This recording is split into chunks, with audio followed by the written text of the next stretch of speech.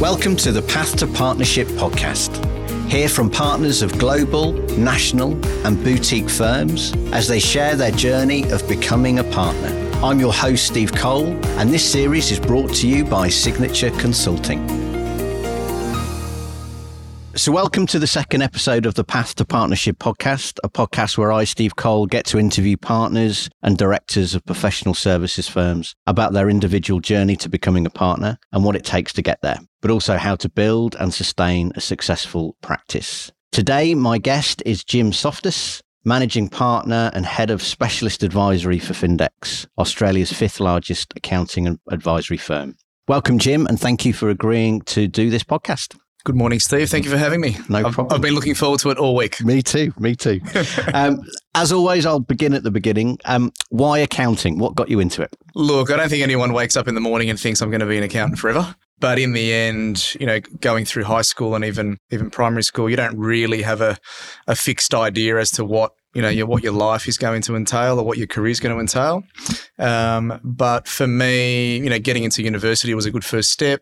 Understanding, what accounting could do for you in life, and then being able to, explore the opportunities around accounting and being able to, help people, advise people, and just be there as a supporting person in life and in business, I think is really good. And I guess for me, whilst accounting might have a particular stereotype out there that we're bean counters and that we're all pretty boring folk, I like to have a good time with it. So in the end, for me, it turned out pretty well. I kind of got into a commerce degree by default because I wanted to initially do law, but ended up in a commerce degree. Didn't really worry about the transition into law, just thought it's too hard, too many years. Actually enjoyed the analysis, the numbers, the theory behind accounting, and I could really see a career in it. Had some, really good friends that I kind of went through uni with, and then was lucky enough to, get my first job while I was still at uni, which I was able to then kind of match out some of the theory-based learning that I had against some really kind of hardcore client work, and that kind of embedded it for me from that point. So early on, I could see that there was some really good kind of tangible benefits from a career in accounting. So in 1999, you were still at uni and Yes. you joined Rothsay. I did. So, I joined, I think it was in either July or August 99. It was my final year of uni. And why Rothsay at that point? Had you met with other firms? Had you purposely looked at a smaller boutique style firm? Very good question. Look, I think as with all kind of penultimate year graduates, I joined all of the recruitment programs in that year, and it's fair to say I was a pretty shy person back then. I kind of kept to myself. Had a very busy life when I was 18, 19. Saw the world in a different light. Did a bit of traveling. University was a bit kind of second, third fiddle. But I was also quite focused on the uni life, and just made sure that I got through, did what I needed to do, but didn't overly invest at uni. Just kind of got through. And then look, I think as part of that kind of global graduate recruitment that the bigger firms do, some of the mid-tier firms do, it didn't quite work for me at that point, because I think at that time, a lot of the interview processes were, group-based or team-based. So unless you stood out, even though you might have had the underlying skill set or the theory behind you, you did need to, stand out to be noticed. So the bigger firms and the way they recruited at that time just didn't really suit me. Yeah, okay. And then thankfully, coming into mid-year and towards the end of that kind of final year of uni, through a connection of mine, I was introduced to the guys at Rothsay. Yeah. They were running a very good, strongly focused kind of boutique practice with some very, very strong clients, both domestic and international clients. And, they were happy to take me on initially 1 day per week. I think it was every Wednesday. And to be honest, at that point, I'd be happy to just go in and just get some experience. They were happy to pay me as well, which is great. And then that kind of saw me out for that last 6 months of my uni, my undergraduate university. And then once that all finished up, literally November, uni was finished. December, I started working full time. And look, I think that was a good way for me, and that's been a good way of, providing advice to other people coming through the ranks, in the sense that, and even now when I'm recruiting for graduates at Findex, we tend to recruit graduates later on in the year, because I find that in the beginning of the year, everybody's just running around looking for the same opportunities. Whereby I find that the better candidates, certainly for us, tend to come through kind of post June, July, where everything's just settling down. People are taking stock. They're getting towards the end of their uni career. They haven't really rushed with a big firm. They've obviously identified that that's not for them. And they're then saying, okay, I'm prepared to go out now. And generally, we're pretty good at that time. And we usually pick up people between, say, July and September, which was the case again this year. You were with Rothsay till 2005, so good sort of 6 years. Yes. And 5 years full time. What did working for a small firm boutique give you in that 5 years that you've taken to what you are now in terms of your career? And yeah, look, I think Rothsay, again, it was very well positioned for where I was at that time. And in the end, I was able to gain very, very strong experience very early in my career.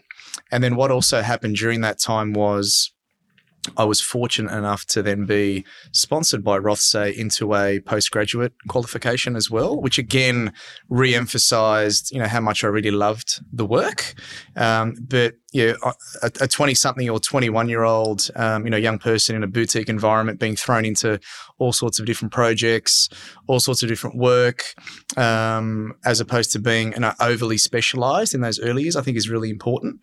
And there were times where we were taking on very, very large new clients, and I would be seconded out for, months on end trying to get, things up to date for these particular clients. And I was essentially working on my own, obviously supervised, but being given the autonomy and the authority to go out there and present the firm and do the work. And I was still doing my CA. And that kind of got you to the point where you weren't just doing work and delivering work up for somebody else to look at it and check it. Like, you needed to make sure it was right. So there were times where I'd work with internal finance and we'd be preparing, bank reporting, and it would be me and him or her at that time, and we would need to stand behind that, right? So that's pretty good experience for somebody who's, maybe 20 or 21. But for me, I kind of backed myself at that time and thought, no, I know what I'm doing here. And if I need to ask questions, I will. But there was a commensurate level of autonomy, respect for what somebody knew. And then ultimately, you just need to back yourself, I think, even in those early days. Because ultimately, that's what I guess employers are looking for later down the line, to be able to delegate responsibility and look at how to best service clients and clients' businesses. And you can't necessarily always rely on senior people. And that's the key. And so you obviously had really good experience at Rothsay. You got exposure to a lot of work, client contact, managing clients' expectations and relationships really early on. What made you look at the market and go arguably upstream to a firm like Grant Thornton in 2005? Yeah, look, I think with that in mind, and obviously I'd been with Rothsay for almost 6 years at that time, and we were talking about potential partnership roles at Rothsay as well, and I did become a salary partner before I left. And I guess I took stock, and what usually happens for me and for a lot of people that I've met over the years is life-changing events tend to lead to big decisions. Okay. So I got married in October 2004, and around that time, and then the time after that, I was thinking about what is the next stage in my career? Do I stick it out at Rothsay? Do I further invest in the partnership? Do I back myself and keep going? And that's where I thought, well, what else is out there in the big bad world? And I didn't really get too aggressive with looking for opportunities and seeing what was out there. I kind of teased it out a little bit. And in the end, it came down to some relationships I had and some people that put some opportunities forward. And in the end, when I met with the team at Grant Thornton, I really felt a deep connection with them, even early on. So from the first time I met with the representatives from Grant Thornton, I thought, this seems like a pretty evolving place, quite entrepreneurial. They seem to have the right level of clientele for me in order to then really surpass my current kind of skill level.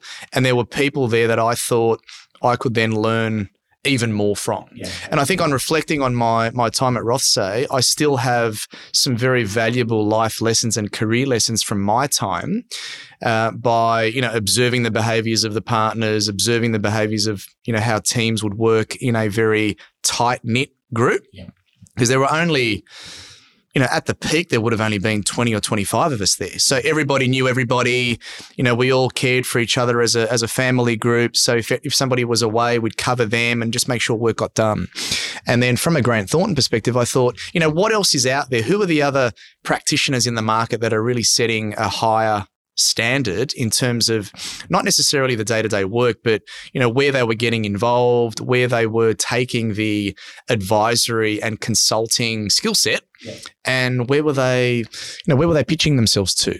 And I really felt like when I turned up to those kind of series of interviews, it wasn't really about the money for me at that point. It was more about, okay, for the next, call it 6 years, because I was used to, long tenures. I thought, okay, what does the next 6-year period look like, and what am I going to learn from that?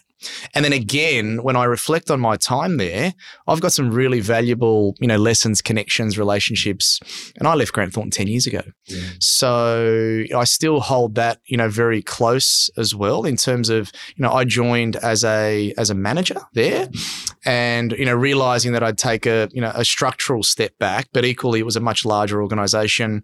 It taught me how to deal with conflict situations in larger firms. It allows you to cut through some of the politics in larger firms as well, because like it or not, in a larger firm, there's always firm politics, especially when you're a senior person, and you need to know how to navigate that. Yeah. And as you become more and more senior, people just start, not because they want to, but because it's their role. Everybody, you feel like you're being attacked. Yeah. So, you feel like somebody from credit is attacking you, or somebody from HR is attacking because you haven't done something, right? So you haven't filled out a form, or you haven't completed an administrative task, and you feel like everyone's attacking you, right? And I think some people, and my advice to new partners that I've brought through the ranks, particularly at Findex, is you just can't let that get to you.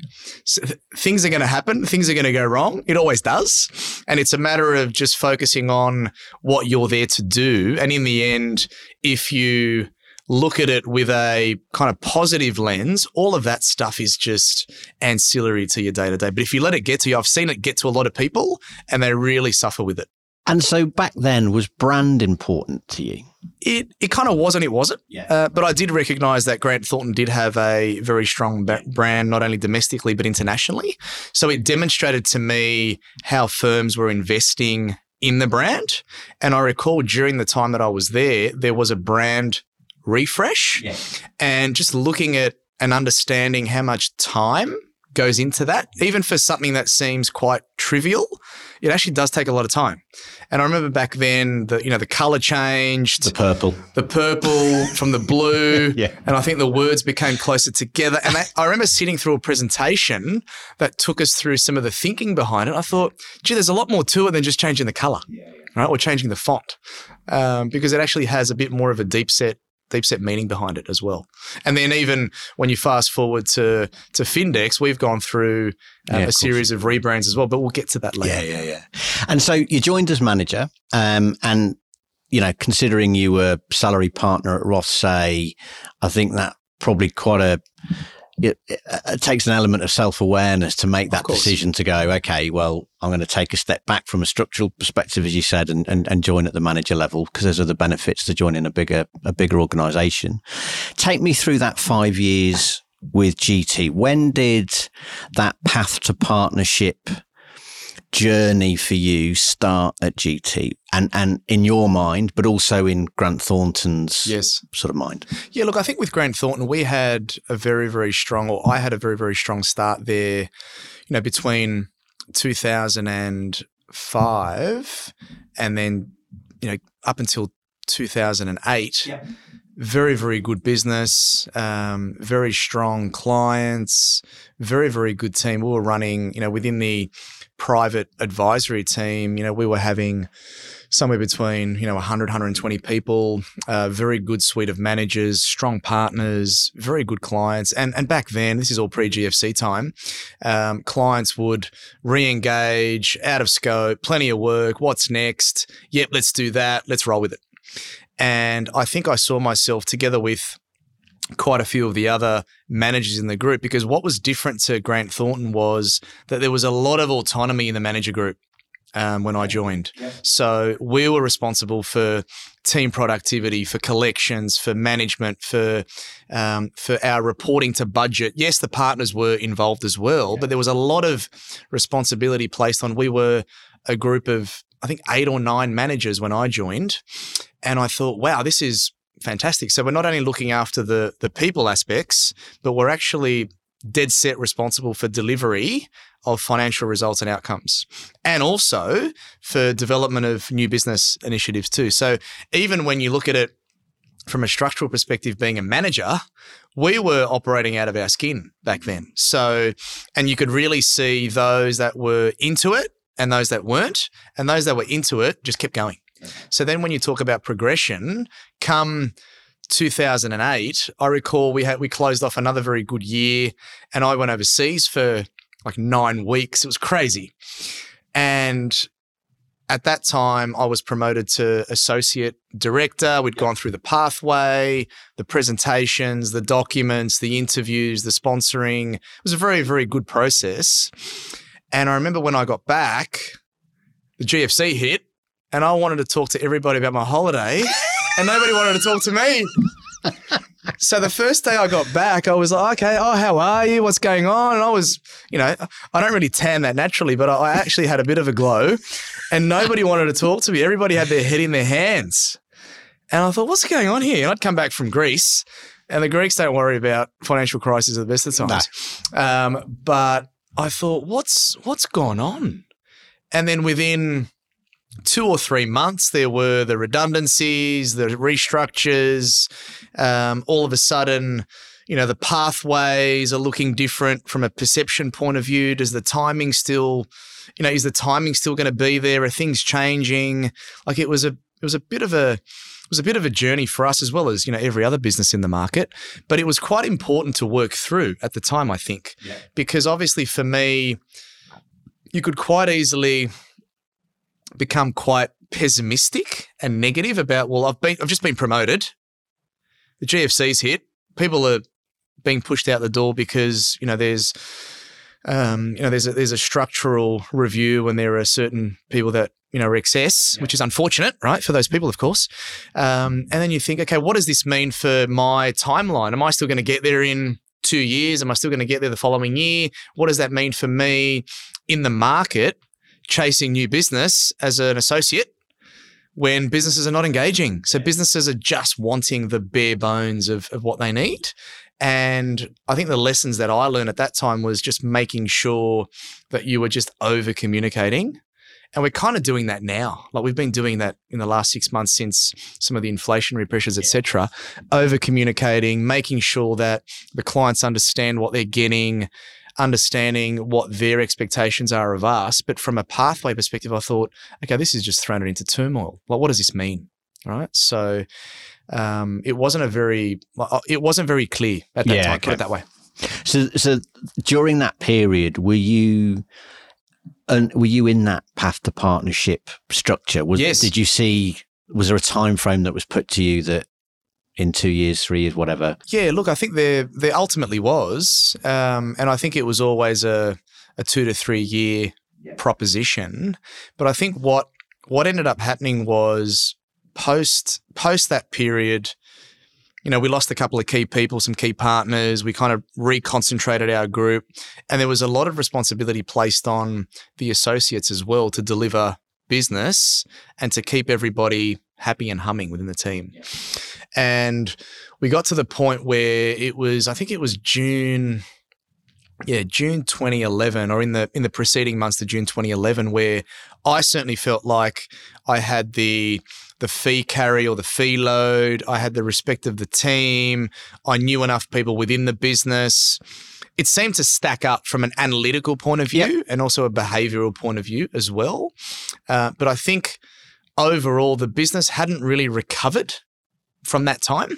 And it was still very much in that kind of trailblazing post-GFC time. There was a lot of, restructuring work, insolvency work, and there wasn't much happening from an advisory and consulting perspective. So when I talked about joining a team of, say, 100 or 120, when I was having these discussions, we were a team of, say, 30. Yeah, wow. So it really wound down, but I could really see myself as a core person within that particular business. And I was happy to be patient.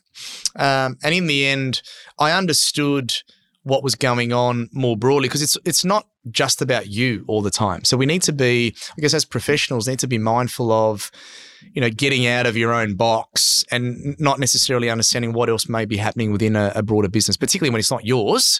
You need to be mindful of some of the other external factors that are currently going on too. So it's not, whilst it might seem to be, it's not always about you sometimes. And that's really hard, right? I mean, That's terribly hard. Because when people are on that partnership track and then fixated on it. Yeah. And they've, and like you at that time, they felt that they've got the fees in place, they've got the behavioural tick from the other partners, and then it comes to the decision, or the time at the end of being an associate partner, and you're told no, or not right now, or not yet. Then that's tough. It is. Of course it is. And then it's a matter of how you deal with that behaviourally, right? But coming back to life-changing events, right? So then fast forward to August 2011, my wife gave birth to our daughter. Yep. And then again, you have a lot of time to reflect. So you have a little bit of time away from work. You refocus, you reprioritize kind of what's important. And it's funny because when I applied for the role at Crow, because Findex obviously acquired Crow some years down the track, it was the most fascinating set of circumstances, because I was home, I think it was for a whole week, because I'd thrown my back out because of the constant, picking up my daughter and putting her back in the cot, and then obviously I wasn't doing Pilates or whatever I wasn't doing back then, but I'd obviously just thrown my back out. So I was obviously very, very conscious of making sure she was okay, and I wasn't doing the right thing, and I wasn't bending my knees and all that stuff, right? So I was home for a week, and it was like 2:30 in the morning, and my wife was up, baby's crying, standard stuff. You know that, right? Absolutely. And I was just playing around. I was on Seek, and I said to my wife, "What do you reckon about this?" And she kind of read it half asleep. It's like, "Yeah, that sounds like you." I go, what would be the harm in just applying for it? I almost didn't, and I don't even think I had a fully completed CV. It was kind of half done, but I thought, what have I got to lose, right? Yeah. No one's gonna call me. They're going to probably see the time of submission. I think this person's a lunatic, right? So in the end, I submitted it. And sure as eggs, it was 7:30 in the morning, I had 3 voicemails. Yeah, wow. From the person that was recruiting. I thought, okay, either there's a misdial, or maybe I could be the right person. And again, during that process, I actually took a lot longer to make that assessment, and I did a lot more due diligence. I did a lot more kind of stress testing around the opportunity, because I did value my time at Grant Thornton. Yes. And I did like the brand and where the brand was going. And I'd met so many people, not only from Sydney, but nationally, because Grant Thornton used to run the best kind of manager conferences, all pre-GFC, of course. Yeah, right. So you'd met loads and loads of people. So the thought of having to do that again is quite challenging, right? But, I worked through that process, met some very good people, and I remember the initial conversations I had at Crow, I was very impressed. And at that time, they were undertaking a strategy of, bringing in quite a number of partners from the Big Four firms. They were happy to look at partners from the mid-tier firms. Obviously, I wasn't a partner yet. But I was applying for a partner role. So I needed to convince the target that I had what it took at that time, because ultimately I wasn't structurally working as a partner yet.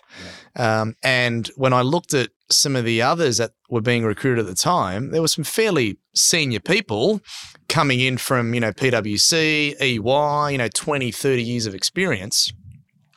But I looked at it and thought, gee, if I can get in here as a young fellow and I can work with these guys, and these guys are new and they're hungry, this could actually be quite a good scenario for me. And in the end, that's kind of how it worked out. It took a good 4 or 5 months to work through that process. So between August, I ended up starting in January. Yeah. So it was a very, very long process. And in the end, it made sense to me at the time. I joined clean at the beginning of a new year. And then structurally, there were some changes at Crow in the first 6 months, which just threw a few things out the window. And then again, it was a matter of just staying true to oneself and saying, well, I came here to do this. I've got these areas of expertise. This is my approach to the market. I can bring these relationships, et cetera, and I'm just going to stay patient and just work it through. Because a lot of the time I feel like, and a lot of partnerships, and again, this might be my perception, so taking it in jest, but I think there needs to be some degree of decision making around new partners and giving people some time. Yeah. Because ultimately there are no quick wins. You can't expect somebody to turn unless somebody's already a superstar, particularly if they're not a partner already and they've joined a new organization as a partner, it's their first partnership role. It's quite challenging. Yeah. So that's why coming back to those comments around being able to understand firm politics, administration, new business, people, very, very important, because if you don't have those, you're cooked, basically. Even for somebody who's technically there, if you want to make a real contribution, you need those broader skill sets in play. But yeah, certainly for me, my feedback to even when we're looking at new partners now, we need to give people an appropriate amount of time or runway.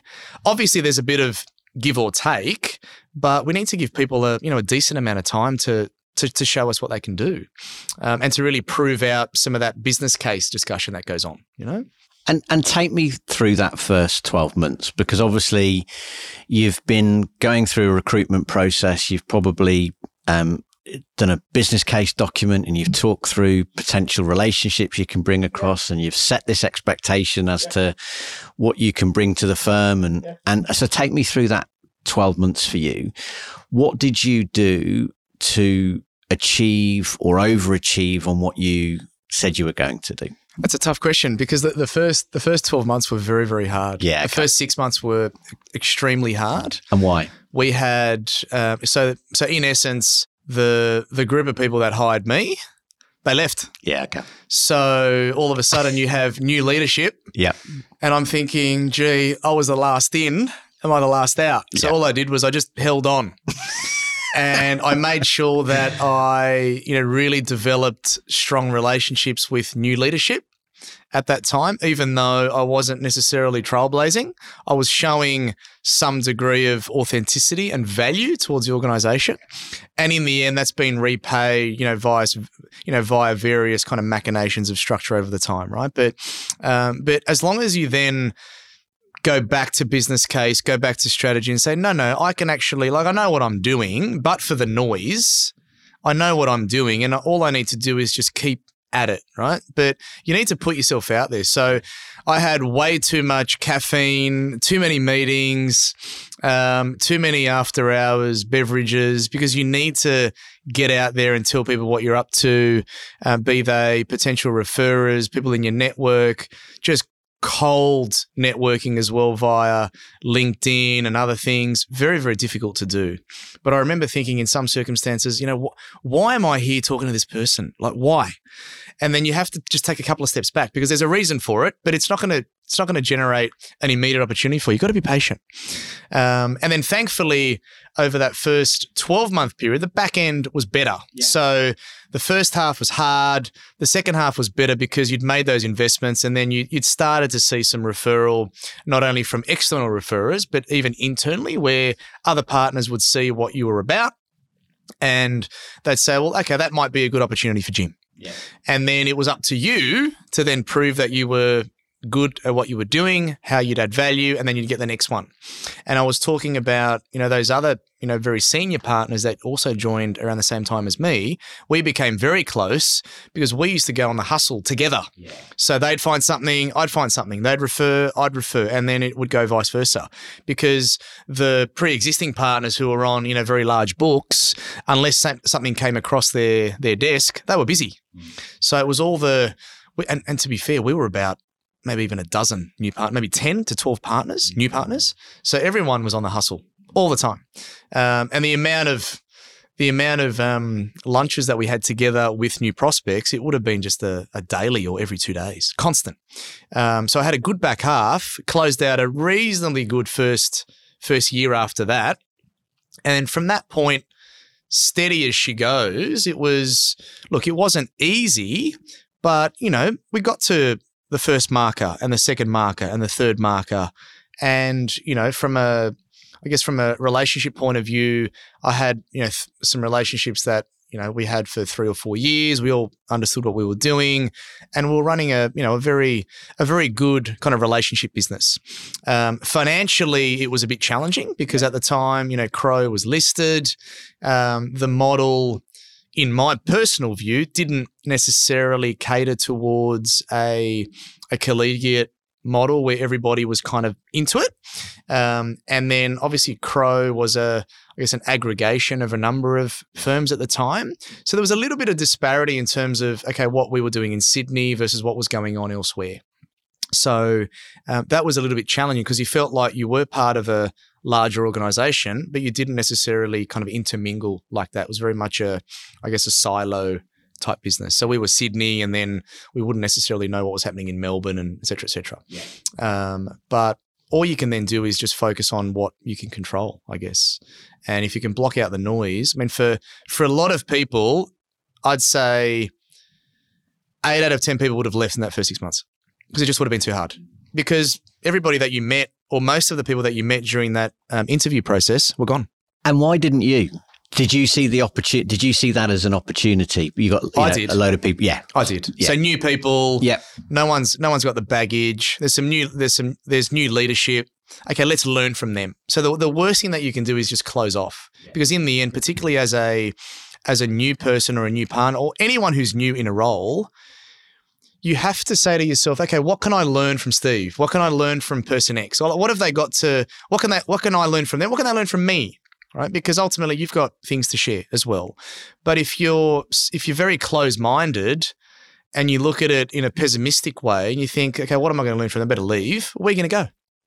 And if you leave quickly, then the messaging that you're providing is that you give up as well. So if you leave within 6 months, yes, there's been change, but you kind of have to just stick it out as well. Otherwise, you come across someone who panics, and what are you going to do the next time? Like, what if you join somewhere else and something happens, you're going to leave again?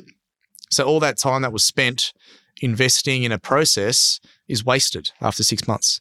So I said to myself, no, just hang on at least for the first year or two and just see what evolves.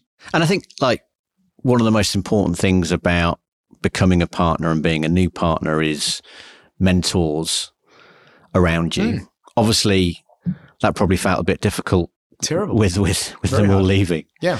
So how did you navigate that? There was obviously people in the business that you thought that you could learn from. Yes, correct.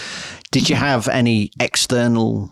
I didn't people? really. Okay. I have a lot of people in my external network, but no one really that I'd kind of go and seek if I was in distress. Yeah. I generally just find people that I can see have got the experience, they're willing to listen, and not everybody's like that. So to be fair, I was quite lucky to have some very seasoned practitioners who had worked in the mid-tier, in the big four, in boutiques, and they were now with Crow.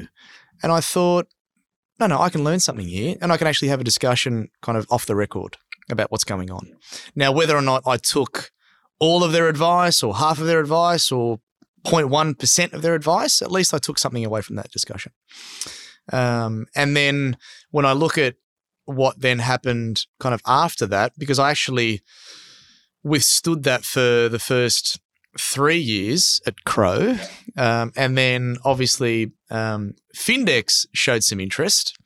And that was a very interesting time for the business because, and I've mentioned this to as many people as are happy to listen to it at Findex, and I'm not just speaking for myself, but I think at that time, but for the interest shown from Findex, I think a lot of people were disgruntled with the Crow structure, and Findex kind of offered something a little bit different. It wasn't for everybody because we did see quite a number of people leave the business post-acquisition in that 18, 24-month period.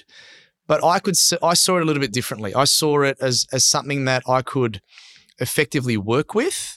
There was a genuineness about the messaging coming down the line from the C-suite and some of the executive, and the story was consistent. Like it wasn't changing to suit the audience. It was very genuine, honest, and you either took it for what it was, digested it, accepted it, moved on, or challenged it and decided to leave.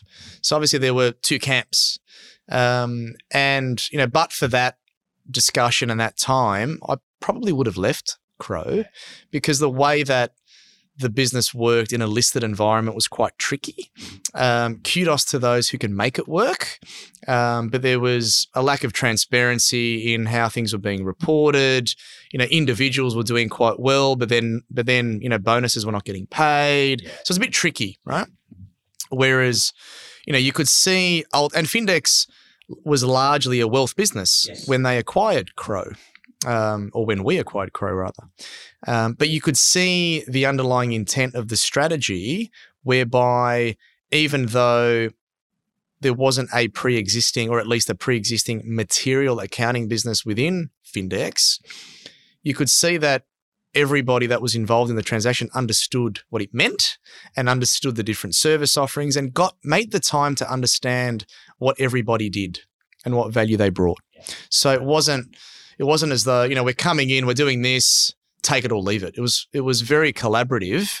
And in the end, certainly for me personally, it's worked out because it's allowed me to explore avenues of even further leadership, not even just as a partner, but as a managing partner and managing other partners and managing other people, being responsible for an office, taking charge of some of the growth enablers within the business as well. So you're not then just looking at yourself, you're then looking at yourself as far as how you can make a contribution to a broader business, which is then valued and supported and respected.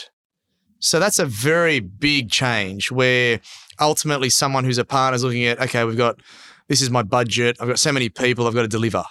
It's much bigger than that. Because ultimately, if everybody does that in their own box and doesn't contribute in a collaborative sense, then what do you really have in the end? You've got 100 sole practitioners working under one roof. What's the point of that? And also, it's not just about convincing yourself to stay in that environment. It's everybody. It's everyone in your team that you're leading. Correct. So in the end, you then become a mentor to others to the extent they want it, but you're almost not necessarily thrust into leadership. But what happened with me was we were in a position where there was no clear leadership for our team. And even just through observation, the executive at the time said, well, you're doing it, so let's appoint you and give you something to kind of back you up. So at least you've got the title. Right? Now, I wasn't necessarily asking for it at the time. It was more a case of, well, somebody needs to take control here. Or not even control. Somebody needs to take the initiative to bring people together.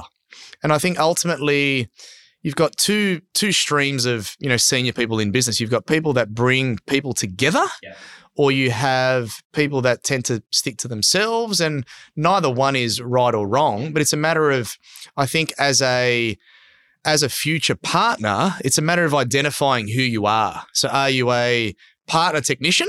Yes.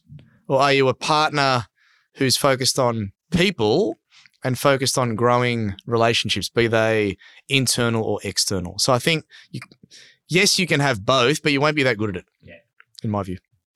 Now, you mentioned your first 1 to 3 years at Findex or Crow, I should say, in terms of business development and in terms of having lots of meetings and lots of drinks and lots of face-to-face meetings with people. Yes. Tell me about that. Do you have... Is there a formula that works for you in that regard? And how has that changed over the years? Now you've been a partner for the amount of time that you have and built the business and fee base that you have. Is there a formula that you would talk to new partners or potential new partners about, and what works and what doesn't? Very good question. I don't think there's a specific formula, but coming back to some of the early interactions where, any referral, any introduction, any opportunity, take it seriously. Yeah, okay. Even though it might be something that appears small, or I just can't be bothered with that, or what is this? You might charge somebody $2,000. Do it well. Yeah. The next one might be 10. The next one might be 50, right? But just do even the smaller bodies of work, do them well. And then acknowledge and respect any form of referral relationship, respect client relationships. Client's always right. So even though you might feel like you're being shortchanged, client always right. Never argue. So what ends up happening is you end up, and I got an email just this morning where I followed up a prospect client, and in my email I wrote, subconsciously, hi, such and such, a polite follow-up. And they responded and they said, well, you're always polite, right? So, and I've only known this particular prospect for, the last 4 to 6 weeks. So I think it's how you present yourself as well. And I think even coming back to how we presented ourselves during COVID, you just need to lighten up sometimes as well. So undertaking business development remotely is bloody hard. So there's even more investment that you need to make. And now, as people are used to working remotely, some people might not even want to see you, even though you might want to see them. But to be honest, this particular prospect is not even in Sydney. So that's helped me generate business, which is not in my backyard either. So I think it's looking at it from what opportunities does business development present? How do I use and utilize the resources of the organization, use and utilize a BD function within the organization? Findex has a family office model, which looks at, providing multiple services to one key relationship. So if I'm running that key relationship, how do I get others involved in that client such that they might get me involved in their clients? But I think from a way of working now, there's no magic potion. I think it's a matter of just being authentic and not pretending to be something that you're not, because if you pretend too much, it's really hard to keep it up. So, and ultimately, if you have to pretend to be somebody to win some work, and then you win it, and you have to continue to pretend to be like that to do it, it's too hard. Yeah. So you have to just be true to yourself and say, okay, well, not that everything's a joke or everything's a kind of a have a good time, but in the end, you need to be measured in how you present yourself in different situations. But ultimately, if you're authentic and you put out a perception of yourself, then no matter who's talking about you, it's consistent. As opposed to, well, I don't actually know Jim to be like that. I know him to be like this. That's actually quite perplexing.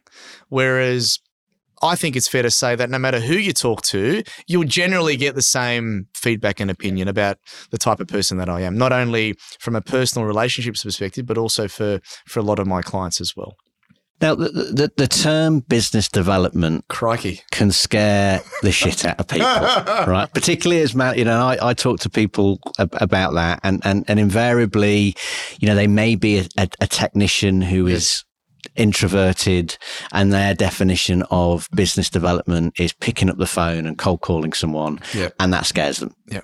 What is your definition of business development and all the facets that it could be? Because I think hearing that from someone like you would put people at ease, that it's not just about picking up the phone and saying, hey, I'm Steve and I do tax, and can I do your tax returns? Like, what are the different areas of business development that you've had success with, that you've seen the people that work for you have success with? Yeah, look, I think it's all about relationships in the end. And even though, you might have some luck where a cold call or a cold introduction on LinkedIn, I get them all the time, works. So it's worked for me, but it's not going to work all the time. And in the end, it's what you make of it. So I think for me, it's all about slowly and steadily building relationships that you feel like will add value to your underlying business and the growth of that business. Now, how you go about that is up to you. So do you segment areas of work that you're involved in? So if you're doing a lot of, let's say, cross-border work, do you need to know which lawyers are doing cross-border work, or who's involved in bringing over migrant workers to Australia? So is it an immigration type business? So who's involved in that market segment that can help you and assist you? Because ultimately, a piece of work's going to come in somewhere. Yeah. So you might get it first and you bring in Steve Cole. Or Steve Cole might get it and he might say, well, actually, this is one for Jim. And then you share those around. So it's all about building out relationships that you feel like you can add value to, but ultimately you're working collaboratively such that if an opportunity comes in, then they'll identify it as something that suits Jim. But over time, it's just a matter of how well you stratify personal and business relationships and how often you cleanse those as well, because you'll find that, and a lot of new partners will tend to waste time with relationships that are just never going to deliver them business. Yes. But they might be safe. Yes. So I'll go and meet with Steve. He's a good guy. We'll always have a laugh. I've known him for a long time, but deep down, I know that he's never going to give me anything. Yeah. So it's a matter of, and there's nothing wrong with spending that time, but if you're going to spend it, you need to spend other time with others that are actually going to refer your work. So it's not always going to be people that you love and like. They might be transactional. Others you might form a bond with over a longer period of time. But as long as somebody can see how their work fits with yours, the better it will be. And then obviously from a personal relationship perspective, how good is your personal network? How good is your university alumni? How good is your high school alumni? How good is your primary school alumni? So for me, I mean, I've had interactions with colleagues that I've worked with and then have become referrers that I went to kindergarten with. So I think longer term, and look, you'll never maintain best case friendships all the time. Things are going to happen. But ones where you do, and if you're fortunate enough to have those, explore them. Where are people? What are they doing now? How can they potentially be a referrer? How can they potentially help me secure something? So I think it's definitely a relationship type matrix. How does that overlay with what you're trying to sell? And you need to be solutions focused, not, I can push out a tax return and, I can do that for $300. No one really cares about that. Ultimately, it's how you approach that work and how meaningful it is to the person that's buying it in the end. Because ultimately, we're not providing, we're not doing anything that's that exciting, right? Yeah. So in the end, we're not saving somebody's life. We're not creating something that's, new to world. A lot of our clients do. So how do you share those stories? Like for me, seeing a client develop something and bring it to market and it's life-changing or whatever, it's amazing because I can say I've been part of that journey. And then how does that relationship help me with other relationships? Because I can story tell around that. I had a client yesterday who's founded a business that's been going for 35 plus years. He's mid-70s and I respect him so much and he calls me sir. Yeah, right. I said, well, don't call me sir. I should be calling you sir. Right? So, and that's quite a nice thing, right? And you kind of reflect on it and you think, that hasn't been my intention, but you've demonstrated it through relationships, through just general caring. I think if you care, you'll get something back.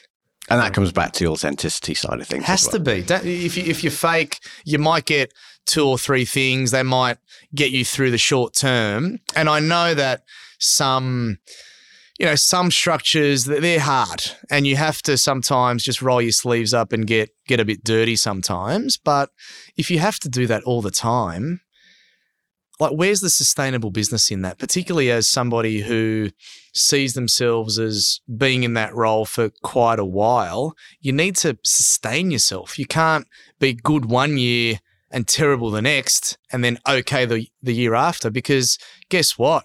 The time that you're not good or you're pissing everyone off, you're gone. Yeah. So you might fall back a little bit financially in a particular year because something just didn't go your way. But what you want at those times is for everybody to look at you and say, no, it's okay. Just come here and let's make it better next year. But if you're if you're a dickhead, then you're going to get thrown out the first chance people get, because all you've really demonstrated is, well, you're good one day and you're going to show everybody how good you are and you're going to tell everybody how amazing you are. And then when it's not good, what are you going to do? Hide in the corner. So I think it's managing relationships, but also managing oneself as well. Like, you have to be conscious of how you're portrayed day to day and the underlying perception of you within a larger business. I mean, that perception will either reward you or kill you in the end. And I think your point, going back to your point on your personal network, is so important, because I think it's obvious, but people don't tap into it. No. And so if you look back on the people that you went to uni with, who did an accounting degree or law degree, they're accountants. Yes. They're potentially lawyers. Yes. And as they become more senior, they're searching out a network, and you can really help each other out. That's and I've right. seen so many people as intermediate accountants years ago became managers, became senior and then partners. Those lawyer referrers or advisory referrers it's come to fruit. That's right. that revenue and that business has come around. And, it's so and important. people have created their own businesses as well, right? So in the end, if everybody kind of helps and supports each other, nobody's been successful even somebody who sticks to themselves, they still need client relationships. So they're not just working themselves on their own thing. They need to interact with people. So that kind of relationship matrix and looking at the stages of what those relationships are at. Some of them will be casual. Some of them will just be about business. Some of them will blend, and some will come and go. So in a perfect world, you'll maintain the best relationships for a very long time, and they'll always be there. But people will come and go. People's lives change. Priorities change. And you might turn around and think, okay, why have they gone and done that? Or they used to be a really good referrer, or they were, they were running a very successful business and now they're doing this. That's for them to decide. Yeah. And then you just have to roll with it, right? So ultimately, if you're comfortable in your own skin and you know that you're doing the best that you can, obviously everybody thought, COVID hits, we're all at home, we're all screwed. Batter it down, sandwiches for dinner, that's it, right? Just finish everything. Like the first 3 or 4 months, yes, they were challenging because of the unknown. Yeah. But after that, it was actually busier for a lot of advisors. Well, that's it. How did you cope with that?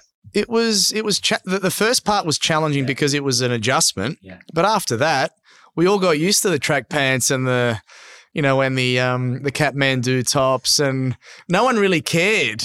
And maybe, shaving twice a week and having the dog walk past, because everyone was doing that. And in the end, people were seeking collaboration. They were seeking connection. So people would contact you and just want to talk. And if you were willing to listen, it was fine. And everyone was stuck at home anyway. So they were seeking connection. And I actually developed and redeveloped and reignited relationships that I hadn't necessarily thought about from days gone by during COVID. Yeah. Because people had nothing else to do. Yeah. It was crazy. Yeah. And they were willing to have that conversation. Because they needed something from you. You needed something from them. How do we help each other? Okay, it's too hard to go to somebody that I don't know now, because establishing a new relationship cold virtually is hard. Yeah. Unless you're introduced or there's a real reason for it. If you knew somebody, even if you had only seen them 10 years ago, actually then seeing them was like, this is fantastic. Lovely to see you. What are you up to? You know? And if you were happy to spend the time, I think everybody was just happy to have a discussion at that time. I mean, you and I were doing it during that time. Yeah, absolutely. And I think, you'd have these, 9 o'clock or 9:30 Teams calls, and you'd have a glass of wine or whatever, and people just wanted to talk. But I think it really boiled back down to how much you valued that time. And if you valued that time and you're able to reestablish some of those connections and relationships, undertaking business development, even in a virtual sense, is not impossible. It's a bit trickier, requires a slightly different strategy. But what it's done for me is it's really opened up the landscape, because my opportunities don't have to be in Sydney anymore. Yeah. They can be anywhere. So I've had a number of introductions to clients in Queensland, in Victoria, overseas, and it's actually been quite a pleasant experience for me. Okay. Yeah. I'm going to start to wrap up, and I've got 2 questions for you. What is the best piece of advice you can give to an aspiring partner? The best piece of advice is that it does require a lot of patience, and there won't be any short-term lottery wins. If there are, fantastic, but it requires patience and a very deep set respect for relationships, new and old. Yeah. And also coming back to the genuineness of oneself and just being authentic. And so what would be the best piece of advice you'd give to a brand new partner? Brand new partner, whether or not it's in an existing firm where they have existing relationships or a new firm, I think it's acknowledging the role that you're in, valuing that for what it is, not expecting anything to come to you for free, but equally, being willing to be a bit reflective from time to time and be willing to take some early criticism as well, and just try and pinpoint 1 or 2 people inside the organization that can really help you, and then maybe 1 or 2 people outside, because the outside view is always important, internally sometimes clouded, but internally find even just 1, potentially 2's better, where you can see how they can contribute to at least the first 2 to 3 years of your journey. Very, very important. Help me. Even though some of those persons are no longer at Findex, I still valued my time with them. Great advice. Look, Jim, thank you. You're obviously someone I've known for a long time. We've got a good relationship. You're someone that I think, when you look back over the years, has given people really good opportunities. So the amount of people that I know that have been working with you, that have become a partner under your leadership. And I think understanding your career journey, that makes total sense. If you look back at Rothsay and Grant Thornton, you've obviously had people that gave you opportunities. Yes, correct. And I think that resonates in how you lead now. And I think that will, hopefully the people that listen to this will be inspired by. So thank you for your time. I really appreciate it. Thank you very much, Steve. And thank you for your time, and good luck on the weekend. Absolutely. We're going to need it, I think. That's great. Thank you. Thanks for listening to the Path to Partnership podcast. If you enjoyed this episode, be sure to subscribe. Follow the show for future episodes, and leaving a review helps others find the podcast. Visit signatureconsulting.com.au to find out more about us.